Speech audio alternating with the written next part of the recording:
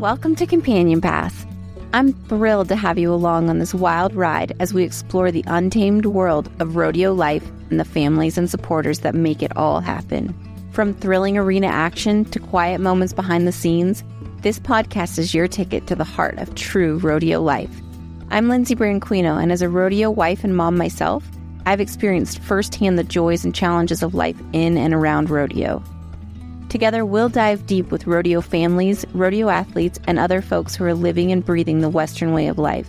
We'll explore topics like raising families while husbands are away, navigating the dangers of a professional rodeo career, keeping a relationship alive when you're hundreds of miles apart, and what it takes to pursue your own goals in the midst of it all. Whether you're part of a rodeo family, a fan, or just someone who loves Western culture, Companion Paths will give you all the real, unfiltered insights you've been looking for. Let's dig in. Today, our show has a very special guest, and I didn't even tell her this, but she is somebody that I get frequent DMs requesting, and I am so excited that we've made this happen. She seems to be universally loved, and I feel very lucky to be in her presence. We have Miss Carla Harrison. Thanks for being on the podcast today. Lindsay, thank you for having me, and thank you for that introduction. Will you please follow me around everywhere I go and introduce me? I feel like I would be lucky to have that job.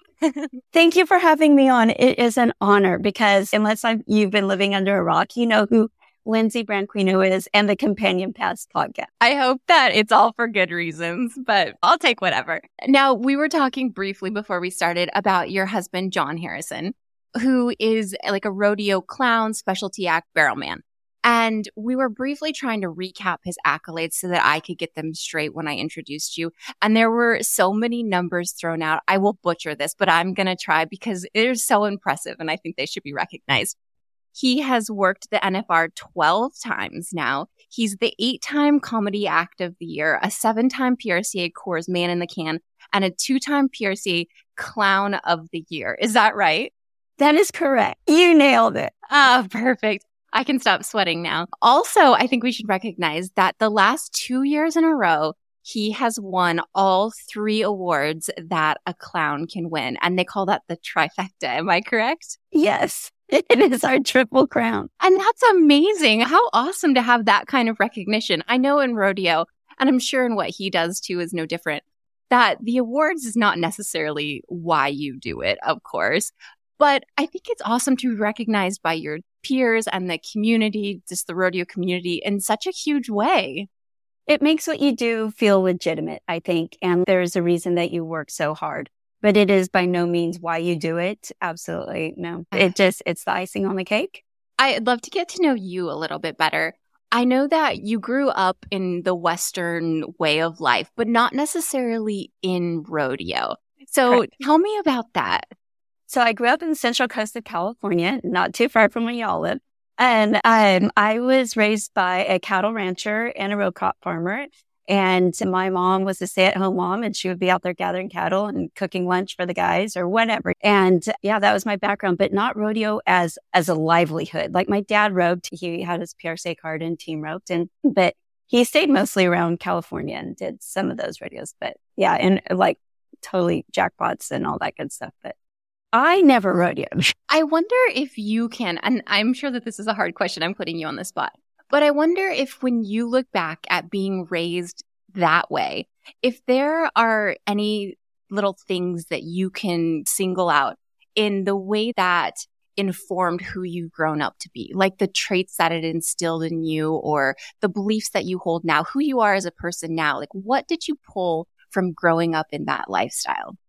So absolutely, it forms who you are. And I saw 2 parents who got up every day and worked really hard. And I loved that. And they supported each other. If dad needed help, she would be there to help him with it. But she was also the one that kept the books. And they balanced each other so well. They also didn't rest a lot. So I love that they were both goal driven, and they raised my sister and I that way. And they also raised us. They only had us 2 girls, that they never told us that girls don't do things or that you're incapable of doing something.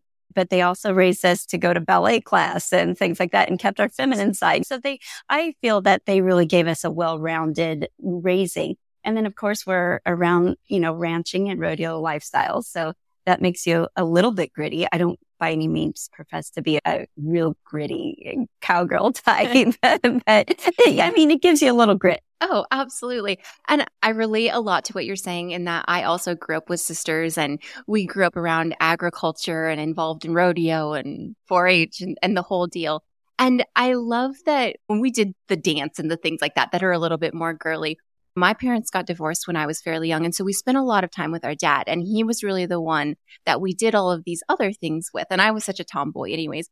But what you were saying there about being raised as a young girl to think you can do anything. And in some ways, it's a more, I don't know, masculine world. Is that the right word? It absolutely is. That's what I found with auctioning. Like I was in this world that not many women did. And I didn't even realize that until I was like 21. And I looked around and I'm like, where's all the other girls? Yeah, I loved growing up not knowing that there should be a separate, because I had a dad that really instilled in me, you can do whatever you want. It wasn't this, well, you're a girl, you should do X, Y, and Z. It was, if you want it, go and take it. And I really now to this day, and it served me really well when I think about a lot of different parts of my life, but I loved having that kind of feeling of capability that I really appreciate. And I feel so lucky that I had parents, and particularly a dad, that instilled that in me. Absolutely. My dad did the same for my sister and I, that he never said, you can't because you're a female or you whatever.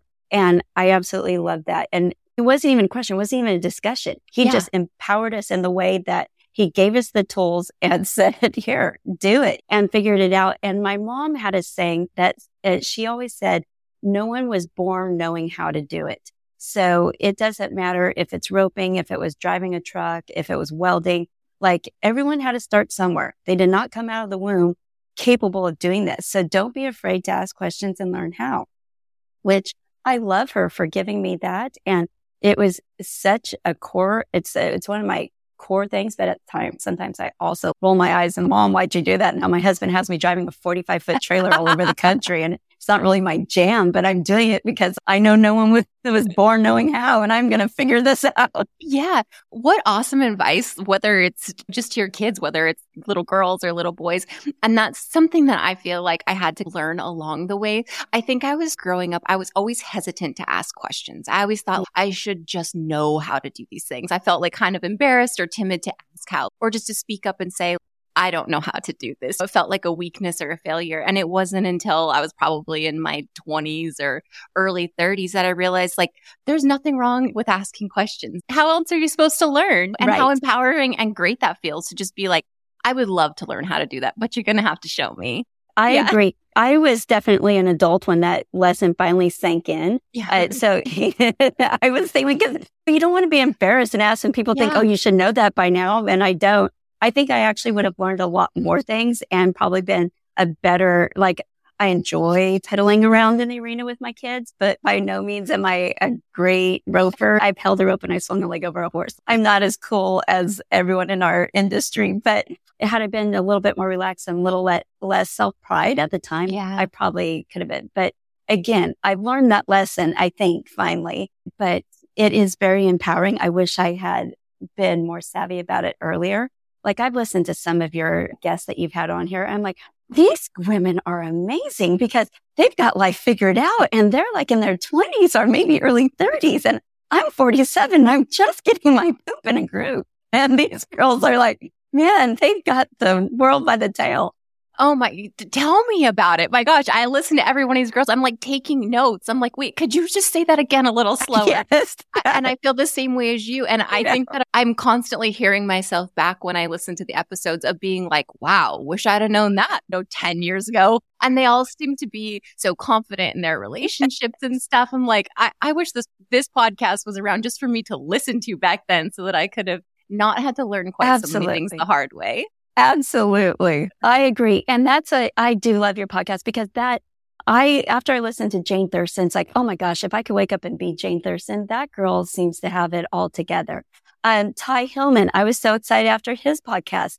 I called Dusty Tuckness. I'm like, Tuck, is this Ty Hillman? Is he on one of your devotionals? Like, this guy's great. Do you just want to listen to him forever? Because I do. Yeah. And Paige Champion, who I adore. Right. And I was just like, she was every one of them. It's been great to pull from them. Yeah. Oh, absolutely. I feel like I could just make a list or a book or something about what I learned from each lesson. And it's just a constant reminder to me what a cool community of people we're surrounded by in rodeo. Amazing.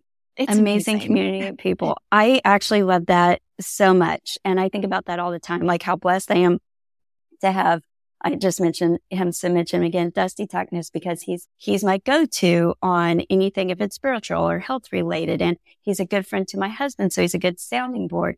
Ashley Rumford, she's my bestie. She's married to another clown. She's raising 3 kids. Like we have similar lives. I have so many. And Garrett, I mentioned earlier, Garrett Jurgens, my tech support at the drop of a hat. And I love that these people are in my circle. And I just love rodeo for that. And we're so accessible. And we have some great people. And just, yeah, it's just absolutely, it's amazing to be a part of. Amen. But I want to talk more about you. And one of the really cool things about you that you touched on before is that you are an auctioneer. And is that what I call you? Is there a different name for a female auctioneer than there is a male auctioneer?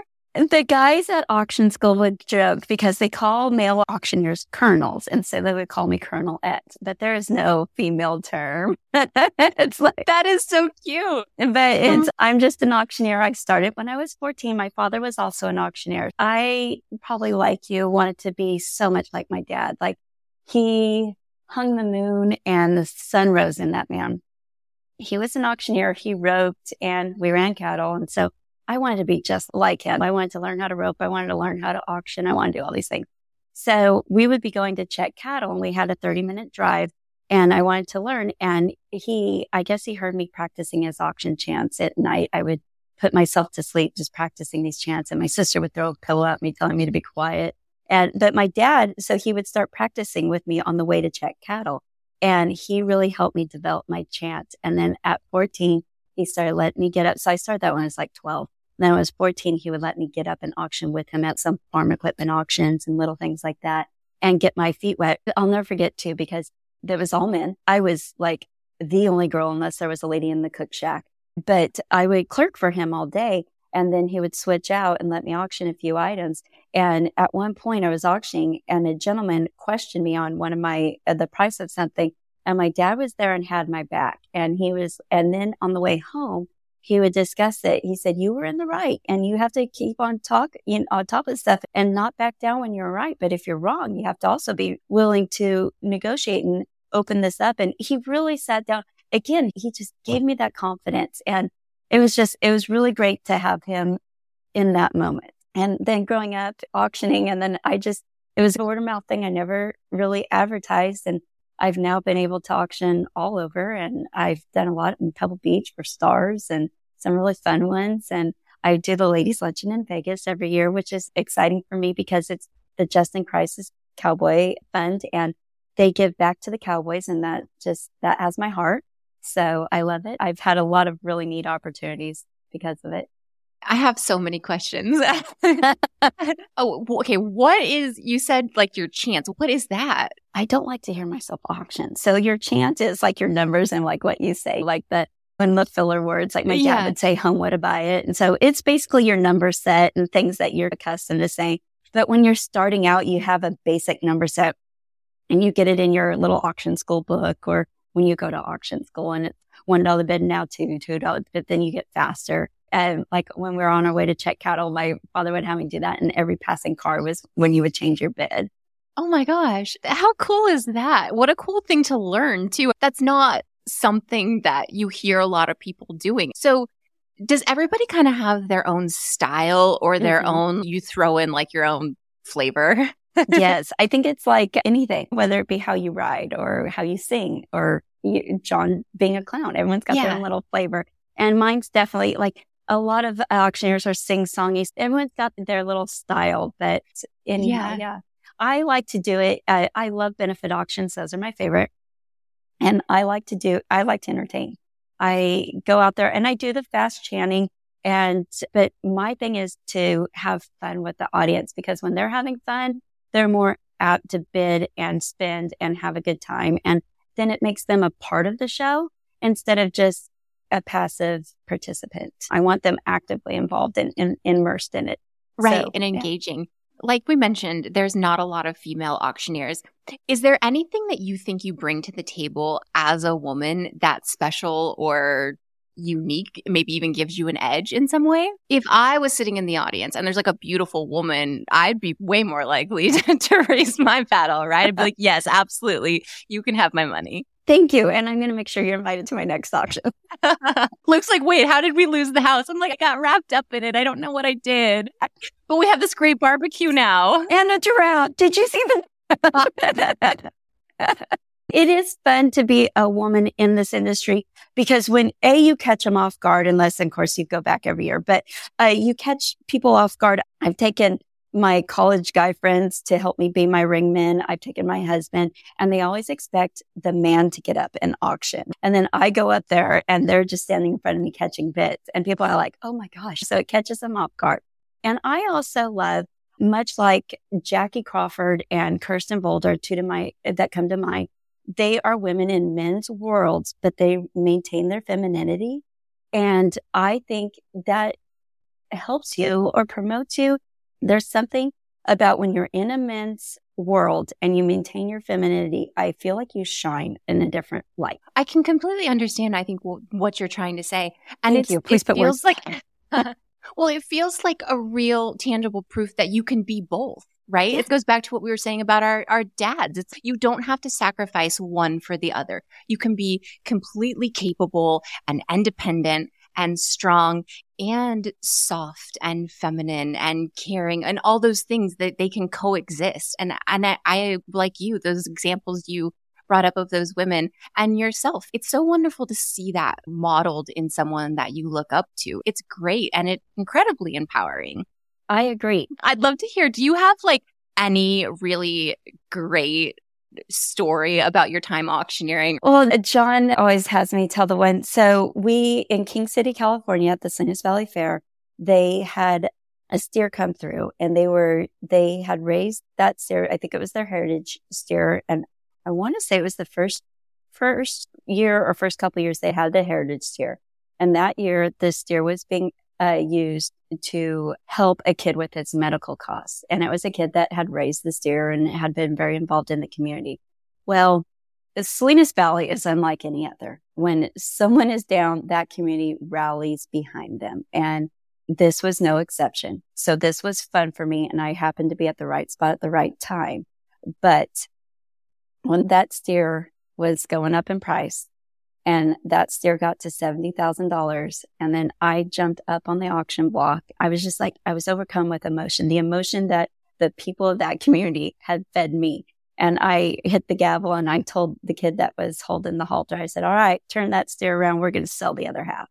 And if that steer didn't go for $140,000. Wow. And it was like, to me right now, I get chills. I got to be a part of that, but Right. That was that community. And that was those people. I'm on the mic, but I don't write the check. That Right. was an amazing moment to be a part of. Oh, So- absolutely. I think that this goes back, and I'm sure it probably speaks to the core of just who you are, but you talking about how you really love to do like the benefit auctions and stuff like that. I'm sure that there's a lot of times in your career that you can think of moments like that. Like you're a part of really special things where you're surrounded by a room or a group of people that are there and giving of their resources to help somebody else. I guess that's something I never thought of, but how cool to be a part of that. Like you're constantly witnessing humanity at one of its high points, right? Giving of themselves to others. I feel like I'm going to get a little teary, like thinking about that. It is a lot of fun. And don't get me wrong, they're doing great things, but there's wine. Yeah. Wine and a pretty woman, like I mentioned. It is. I do get to see a lot of people put themselves out there and do good for someone else. When you make yourself smaller, others grow bigger. And it's really cool. Oh, I love that so much. So let's talk about how you then meet John, because I know that John his family obviously has a long history and deep roots in rodeo. And he didn't, I don't know if everybody, I think most people know him now as a clown, but he also started trick riding, right? Mm-hmm.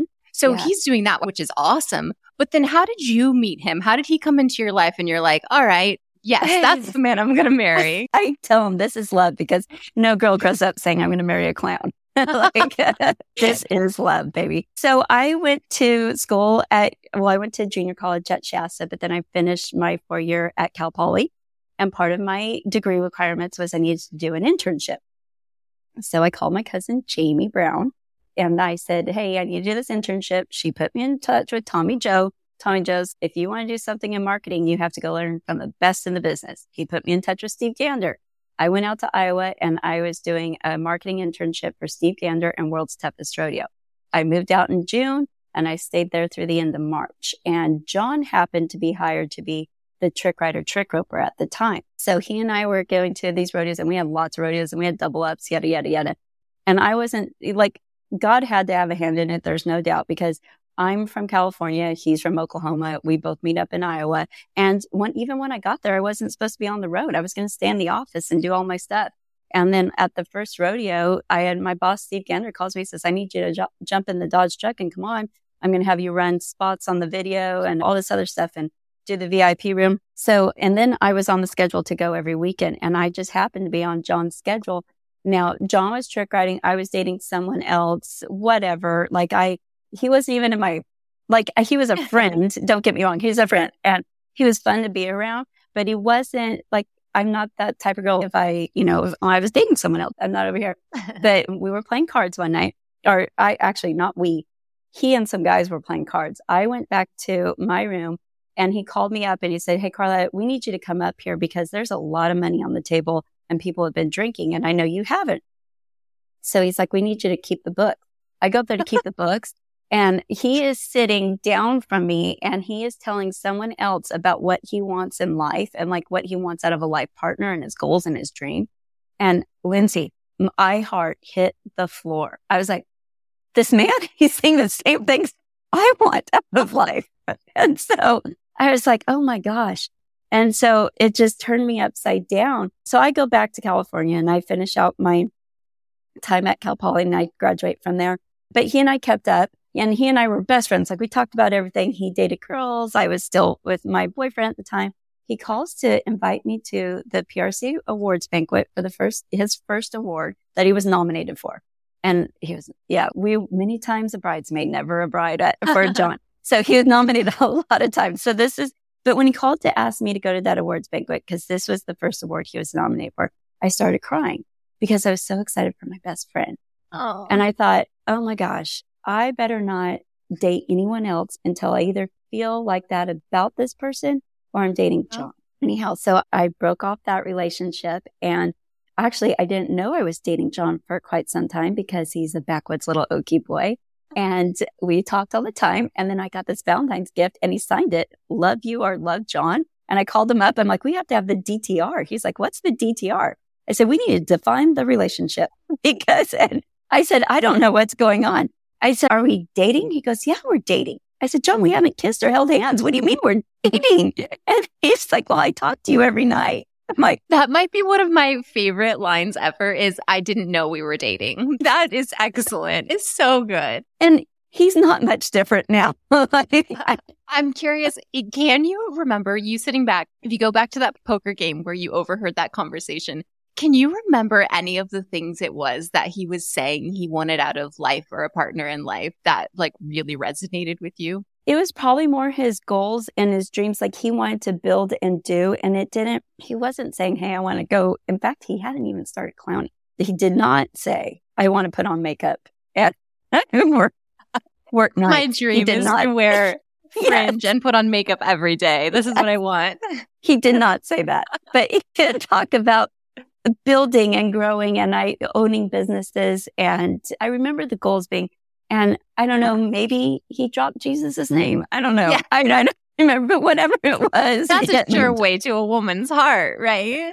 He's like, I got a friend, Jesus, I don't know. You're like, hey, he keeps good company. I like the guy. Yeah. Exactly. We had some mutual friends. I love that so much. You and John obviously fall in love, you get married after you realized you've been dating for a while. One of the things I love that I know about you guys is that he's not just known as like John Harrison rodeo clown. You really seem to be this like very united unit in what he does. And you're known in the industry as the clown family, which I love because it's not just about him. It's really about all of you is that. So I'd love to talk about family because it really seems to be the cornerstone of everything that you're about. So family is very important to John and I, and family was important to me in California. I love my family in California. That was the hardest thing moving out to Oklahoma was them being 2,000 miles away. And John was awesome. He's like, hey, ever homesick, we'll put you on a plane. Like, I don't care if we have to sell the truck, we'll put you on a plane. Yeah. So family was important. And I grew up that way, tight with my cousins. They're just great. So John and I starting a family, when he and I got married and started a family, we decided we were going to go on the road together. I wasn't going to stay home and take a job. We were going to do this together because that's why we got married. We like each other. We want to be around each other. So we did. And again, I saw my parents do that. Granted, they didn't travel in a small living quarters, but they supported each other in that way. And his parents, same way, they supported each other. So we go on the road and we're going to do it. And we actually did absolutely everything together. Whether it was on the road, driving, going, rodeo, coming home, working cattle, just whatever. And we started buying rent houses. He and I together would clean them. Everything, we did it together. And that changed when our oldest started school and I would stay home. We weren't great parents because we were like, it's kindergarten. So she missed a lot of school. So anyhow, but it was important to us. And I started calling us the clown family as a joke to my family in California. Because I had to make light of the fact I married a clown and this is my life. I mean, in one way or another, we all marry clowns. Let's be honest. Yours just gets paid for it. I agree. I made light of it. And I kept saying, oh yeah, it's just over here with the clown family. And then a rodeo announcer, John had rubbed some grease paint on our daughter as a baby. And a rodeo announcer picked it up and go, oh, look at the clown baby. And so ever since then, I called him like clown kid number 1, 2, and 3, and us, the clown family. And it stuck. And John loved it so much that John rarely lets anyone refer to him as just like John. And he is the clown family. And he loves that identity. In fact, you can see a little bit back here, but I put a museum in the house and most of it's in homage to his grandfather, who was a world champion bull rider. But we have a section that John has filled in. And John never wanted it to be about John. It's all clown family stuff all over. And our youngest daughter, she wanted Dudley roping and then she wanted Mutt Bust and she just scooted John's buckles over and put hers right there. And John was cool with that. He's like, he loves it. Yeah, I love that too. So when you're all on the road together, like what is the kids' role there? How are they a part of it? Oh my gosh, we are such a team. And I always feel like when you support the other, we're all stronger, right? We're all going to get through this quicker, easier, and better if we all pitch in. And we've gone with that as our motto. So the kids, now that they're older, definitely have different roles. But when they were younger, like I remember because I was warming up John's horse or taking his horse in, and I had to lean down to my, at the time, 5 or 6-year-old and tell her that she was going to have to go wipe her brother's Bobo and just do life. And so that she kind of was the caretaker at that time. And now she's older and she can help warm up the horse or cool it out. Or my son can grab stuff like that and help with horses and do things. So everyone's got, and we all have to pitch in, whether it be pick stalls, wash horses, whatever, help with acts and get things ready. Everyone, you pitch in. And I would like to say I pitch in, and everyone jokes because everyone knows that I do quite a bit of driving when we're on the road. And like my husband will get 20 minutes down the road and be like, oh yeah, and start getting tired. I'm like, no. So I can't wait for them to also pitch in with driving. Yeah. It sounds like you really have rodeo life with kids down to a T, a science, which is something that I never perfected. I feel like we would always throw in with Luke for a week here or there. And then I'd be like, I tap out. Like I need to go home where we're not living on top of each other. And everybody has their own space. You're smarter than me. I just didn't know it was an option. I didn't know tapping out was an option. I was like, all right, I married him. What has been, or what is one of the biggest challenges of trying to rodeo with children? School is a challenge. being in a truck for 12 to 30 hours is a challenge. Potty schedules is a challenge. I don't know. It's all a challenge, but just like motherhood, like it is the hardest job with the least amount of thank yous, but it's the most rewarding. And that's rodeo with kids. Like it's not easy, but it's rewarding. My kids have such an awesome family because of rodeo. I can't tell you how cool they are. So Clay Hager, who's a bullfighter, John was gone, and he came down to take my son hunting because John was gone. Dusty Tuckness has come in to take my son hunting because John was gone. Avery Rutkowski has done a cosmetic line, and she has just absolutely built my daughter up to feel beautiful about herself. And like, and she's this girl that she looks up to. They just have such an amazing network of friends and family because of their life on the road. Yeah. Oh, it's totally true. The people that they meet. And like we talked about at the beginning of the episode, they're some of the best people that they can be around. And I've loved that for my kids. They get to be around a group of people that are pretty much like-minded. They have the same kind of values and stuff. And there's a real way, and this is something that I love about rodeo and rodeo cowboys, is particularly my experiences with bulldoggers. But you take these guys who look really tough, they're really big, they're pretty rugged, they do very manly things every day.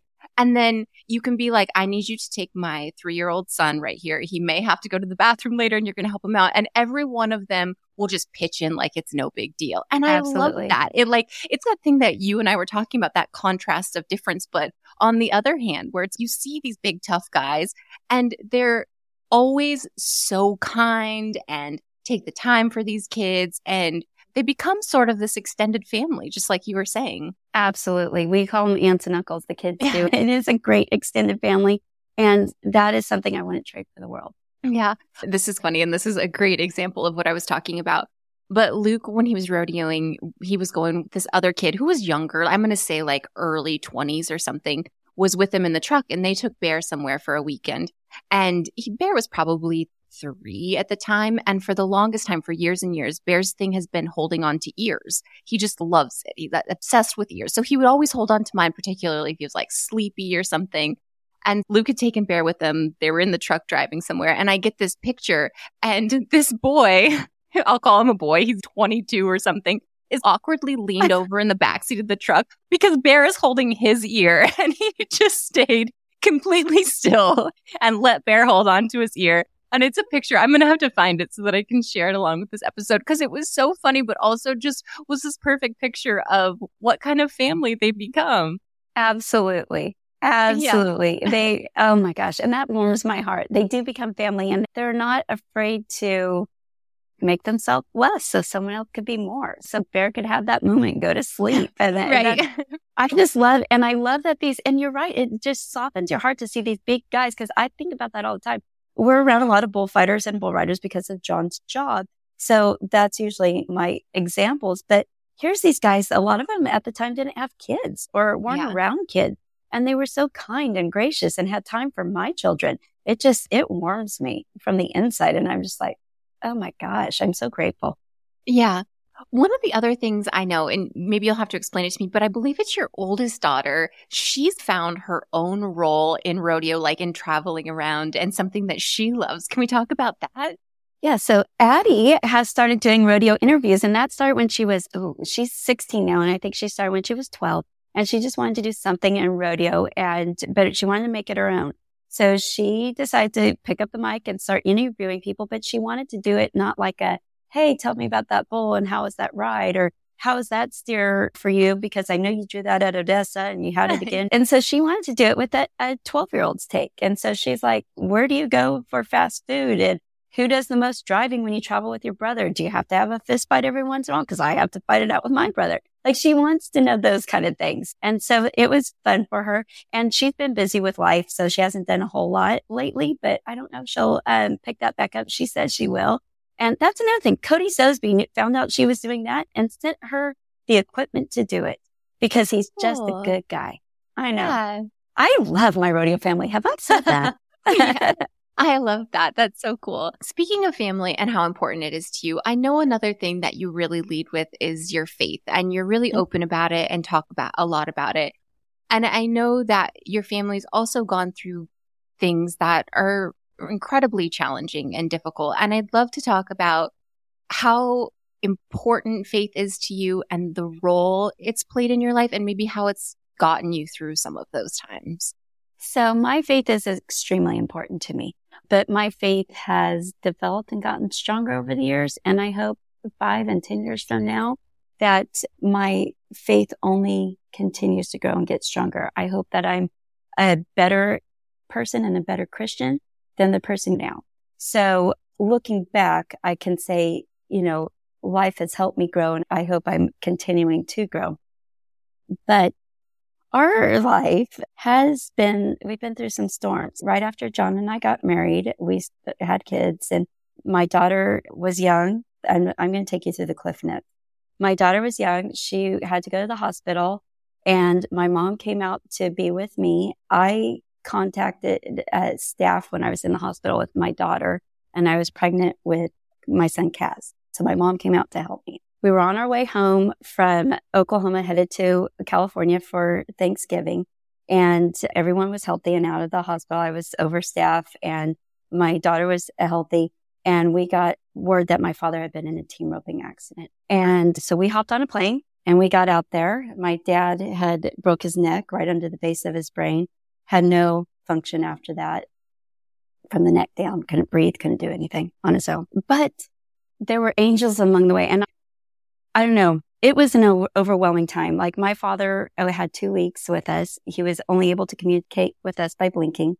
But I can tell you there was an angel there because there was a gentleman at that team roping that day that just wanted to go check out team roping, and he resuscitated my father and got him brought back to life and gave us that 2 weeks with my dad. Otherwise, I would have never made it to California. There were so many angels along the way. His nurse was an angel. I mean, I feel like you can get caught up in the storm, and that's easy to do. And I've been guilty of that myself. Or you can start looking for the silver lining, and you can look for God's presence, and you can look for things that are there that are meant to be there. So anyhow, we get through that. I lose my father, and then our son is born. And then we add clown baby number 3. We have Billy, and we decide to name her a Billy Toma Joe Harrison, because Toma in Choctaw means you complete us. And that's also my sister-in-law's name. So the backseat was full. And then, so life was good, and I was in a grateful, very happy, thank you, God, time of life. Then my mom comes down with cancer. My mom, who would travel all the time with us on the road, and my husband and my mom were very close. Mom comes down with cancer. And then I'm out in California with my mom at the hospital in Monterey. And the day that I was told my mom had 7 months to live, my husband calls me and says, our baby's sick and I need you to get home. He had to go to a rodeo. So I fly home, and I get home and our baby is really sick. And so I take her to emergency. John has to come back from the rodeo, and we lost her the next day. So that happens. And then 4 months later, my mom passed. I feel like for about a 4 to 5 year stretch, it was hard. It was really hard. And I powered through. Like, my faith is absolutely what I had to lean on, because I had to tell myself that everyone has their cross to bear. This is mine. I also told myself that God sent his only son to die for our sin. Who am I to not lose a child? I'm no greater than God, for sure. And so those were things I had to tell myself to comfort myself. Now, I struggled with depression. I had to go see someone. I took medicine. I tried self-medicating with wine. And then luckily I got pregnant with the clown baby number 4, because that probably kept me from having to also go to AA. So anyhow, it was crazy, but I am not joking when I say I couldn't have done it without my faith in my rodeo family and my family. My family also was wonderful, but our rodeo family supported us. Like, we had people come from Tennessee, Iowa. My cousin flew in from Ireland, and not just right then, but also in the months and the years to follow. Our family and our rodeo family was there for us. And each of those things that I just went through, my father passing, I had gone to a cowboy preacher in Guyman, Oklahoma. And we usually leave on Sundays. I don't always get to go to cowboy church, but I went. And that cowboy preacher had talked about how much God loved you. Well, then that was May, and November, my dad was in his accident. I lost him in that December. I heard that testimony, and that testimony got me through losing my father, because I kept thinking, I love my dad, but God loves him more. And so I leaned on my faith for that moment. Through everything with our daughter, with my mom, I leaned on my faith like crazy each time, like crazy. And I still do. I'm not a perfect Christian. I don't know anyone that is, but I'm going to get up every day and try harder. John and I, we're a normal married couple. It hasn't always been sunshine and roses, but we get up every day and we try harder. We're trying now to start every morning with a devotional, just he and I. We go to bed and we pray before we go to sleep. And that's just recently. We haven't always been great people. We haven't always spoke to each other in the best ways, but we're learning and we're growing. And so, yeah, my faith is really important to me. And if I believe it's supposed to go God, your spouse, your family, and then everyone else. And everyone's giving John a hard time because a few years ago he got off Facebook, and now recently he got off Snapchat. Everyone's like, oh, what'd you do? What'd you do? And he's like, no, I just did a check-in. And it was like, God, my wife, and my family. He said, Snapchat didn't make top 40. He's like, and so anyhow, and even the kids were giving him a hard time for him being on it too much. We're just trying better every day, but absolutely, my faith is important to me. And if anyone's hurt in the arena, I jump right up and I put my hand out and I pray for him. And it does it because I do believe in the power of prayer.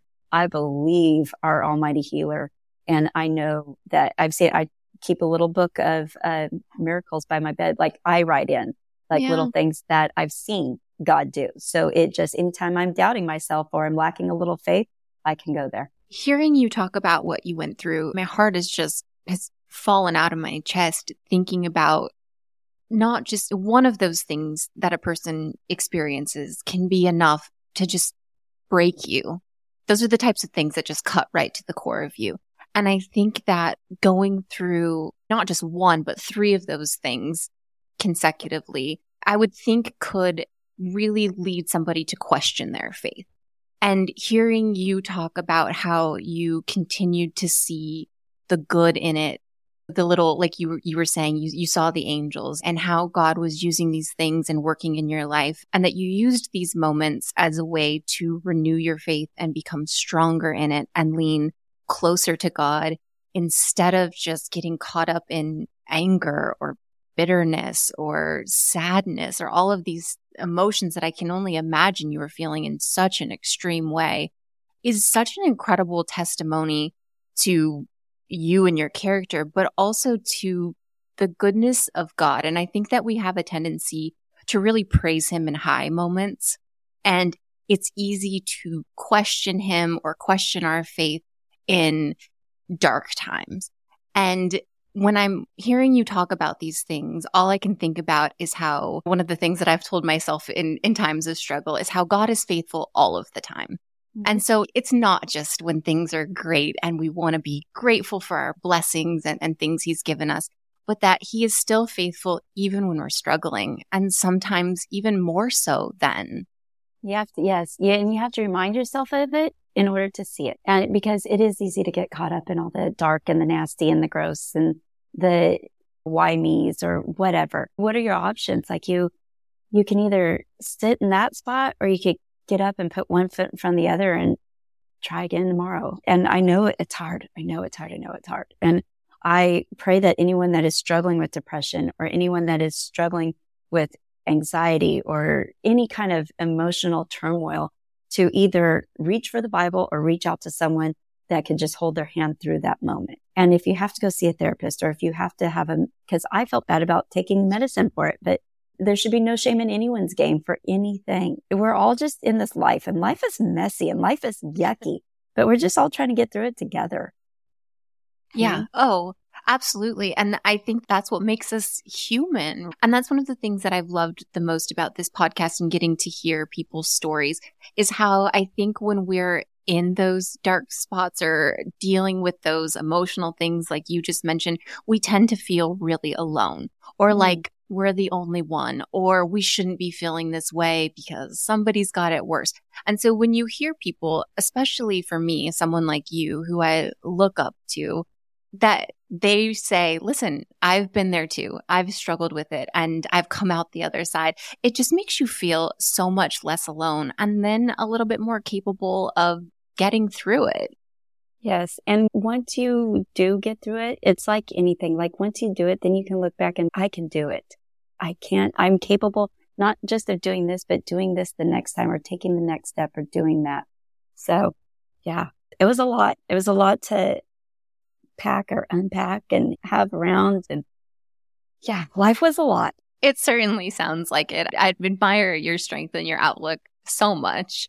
Thank you. I come from a family that we deal with everything with humor. And once I was able to get out of the darkness, I was always looking forward to the next time I could smile or the next laugh. And so that's always great. And I enjoy that. And I enjoy that my people that surround me were there to be there to help me laugh, to help me smile again and to get there. Hearing those words you just said where I was looking forward to the next laugh, I love that so much. I think that we don't, and this was a resolution I had last year, is just to laugh more, to smile more, to find more joy in little moments. Because like you were saying, life is messy. And sometimes you just get, as a mom, when you're in the thick of it, and it's like the to-do lists and the running kids places and things just become stressful and you get weighed down. I forgot to laugh today. Yes. And this thing was cute or this thing was funny. And so I just started embracing that more. There's always time for laughter. There's always time for a smile. And I felt when I did that more, then those other things, they just didn't weigh as much. I could carry them a little bit easier. Absolutely. And I find myself doing that too. And like, Carla, why are you taking life so seriously? Like, who cares? So I had a flying dumpster hit the truck and I have a dent I had to tell John about, like, whatever. And so rodeo life does help with laughter because, oh my gosh, there are some things that can go wrong. Sometimes it's kind of one of those things where like, if you don't laugh, you're going to cry. Oh my gosh. Yeah. I was in Colorado one time taking the kids and the horses from Cody, Wyoming to Gunnison, Colorado, which is, a 14-hour little trek. No John big deal. was in Alaska. And of course he was. Yeah, for a rodeo. But I had asked him, please replace the bearings, or please let's get a new trailer.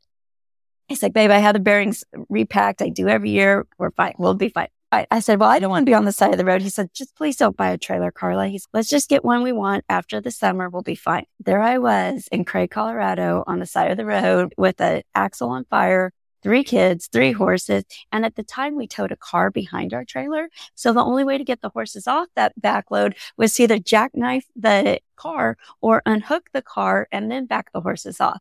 Well, you don't have time for that when you're on the side of the road. It's on fire. There's that part too. My axle was on fire. Not a great big fire, but a fire. And that it could become a great big fire. And I had just watched my tire go down a ravine.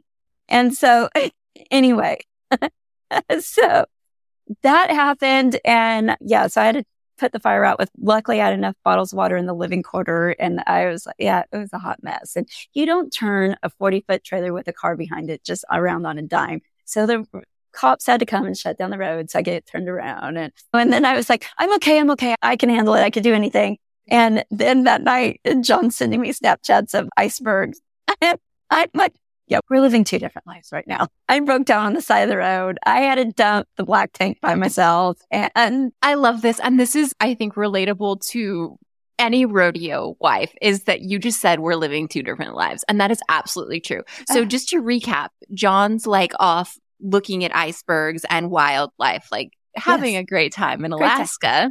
Mm-hmm. It's a little mini vacation. You've got 3 kids, horses, a truck, trailer, car you're pulling, which I have to assume is like 87 feet in total that you're towing behind you. We're definitely over 75, and Officer Hernandez had let us know that. You're putting out fires literally with a water bottle. Yeah. And you're like, it's gonna be fine. Yeah. Like, at no point were you considering divorce? Is that what you're saying? Again, I didn't know that was an option. So tap out and divorce is our option. You have any other tips? You're through the worst of it now. You can just stop together. So yeah, we're just in it. And then we got up the next day because I couldn't get my axle replaced. There's nowhere. And we got up the next day. I got up at like 4 a.m. because I didn't want the axles to get hot with just summer heat. Sure. And my daughter, I had her ride co-pilot with me. And I went to a little area that had a grass fire. And I was like paranoid that my other axle might fire because now I'm down to 1 and 3 tires. Anyhow, it was so stressful. But by the time John landed in the lower 48, I had a new trailer picked out. Picked out, purchased, and then you and the kids should have been like at a spa retreat or something. Right. That's where you'd have found me. There'd have just been like a note on the truck door that was like, here's the address where we are. So my best story of exactly what you're saying, where we're living 2 different lives, or the one that sticks out the most to me, is that Luke and I had been married about a year, and he was off rodeoing. I was at home.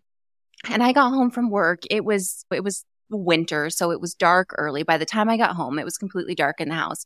And we had this little space heater that I would use to keep warm. And so I plugged in the space heater, and I think I like accidentally turned on the TV at the same time or something. Well, when I did that, the breaker blew.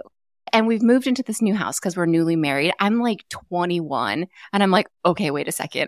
I know the breaker has blown, but I don't know where the breaker box even is in our new house. It's completely dark. I don't think I have a flashlight. I'm 1,500 miles away from home and my family. And I'm like, okay, well, I know if I can find the breaker box. So I start calling Luke just to ask him where it is. I called him probably 719 times, and he doesn't answer one time. So I'm like, okay, I'm freezing. I can't make myself dinner. It's dark. I'm lonely. Like the whole thing. I set my phone down because I'm like, I think there's a flashlight out in the garage. I set my phone down for a minute. I go out and look. I can't find it. I come back in and pick my phone up. In the 30 seconds I've been away from my phone, he's called me back. And so I'm like, oh my gosh. So he leaves me a voicemail and I go to listen to it. When he leaves me this voicemail, he must have been standing in the noisiest bar you can imagine. So he leaves me this voicemail and he just sounds happy as can be. And he's like, hey, I saw that I missed your call. I'm sorry. There's so much rowdiness in the background. He's like, I'm down on South Padre Island. We're with the Dallas Cowboys cheerleaders. And I could talk. Yeah, of course he's with the Dallas Cowboys cheerleaders. I'm 21. He's 25 or something. I can't get a hold of him. I don't have power. He's hanging out with the entire Dallas Cowboys cheerleaders. I already want to cry. And he's like, I'll just call you tomorrow. Literally did not get a hold of him. I didn't talk to him till the next day. I had my bags packed. I'm like ready to call my dad. Like, you need to come and pick me up. It turns out marriage is not for me. Luckily, we made it through that little rough patch, but I do like to remind him of it quite frequently. Remember that time I had no power and no heat and you were with the Dallas Cowboys cheerleaders? He's like, oh, how could I forget? And he somehow still looks back on that time fondly.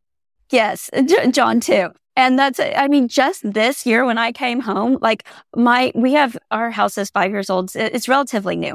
My septic had completely backed up and it's already been cleaned out. And I am literally just walking in it. And I'm doing everything I know to do. And I'm trying to call John. John is on a golf course in Idaho. And John is living his best life. At the same time, I've got like rent houses having a small electrical problem. I've got, I don't know, probably our liquor store manager is not showing up for work. Stuff's going on.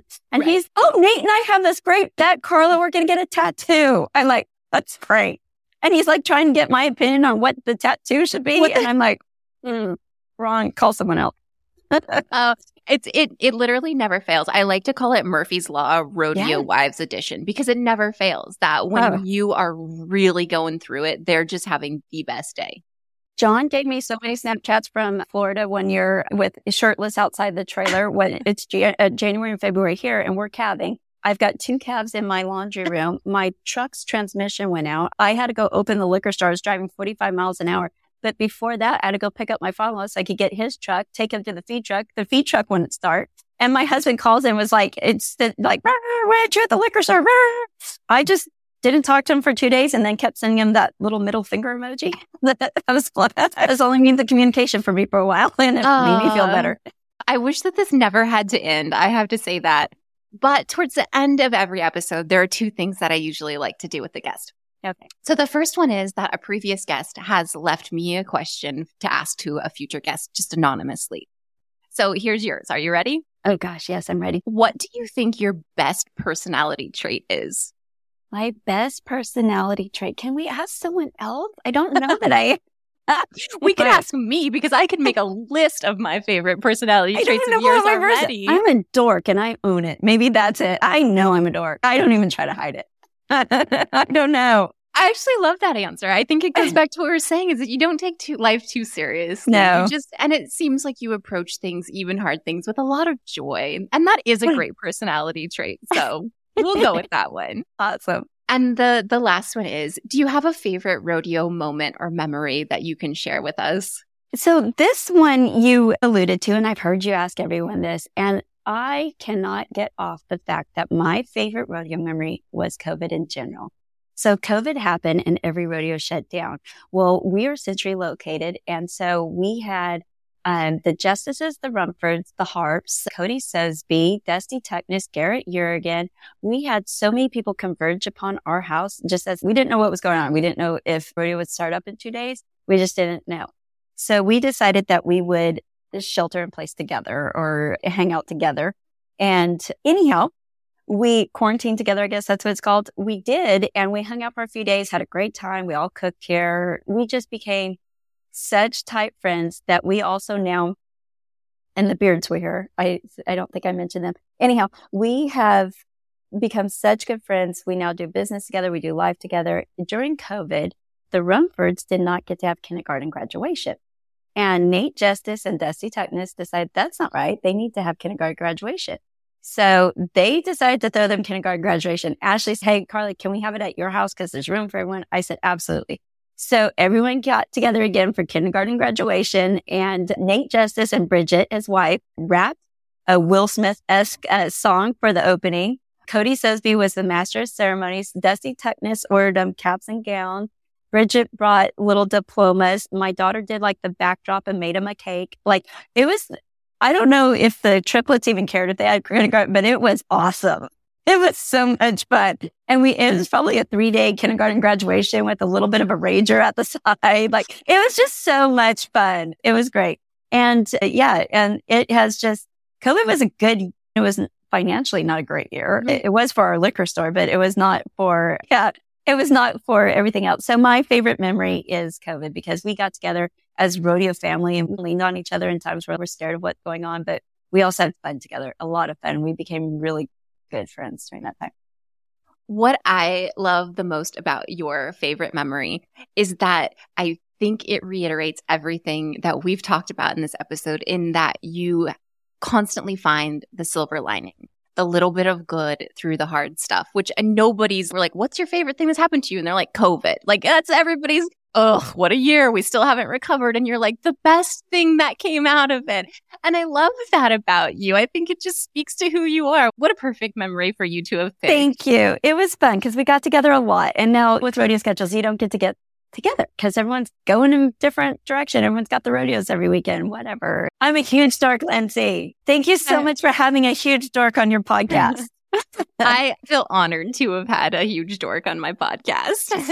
Well, that was fun. Now, if you're anything like me and just can't get enough of these behind-the-scenes stories from our inspiring guests, then my website is the perfect place to dig even deeper into the world of rodeo. Visit the link in the show notes for even more companion pass content.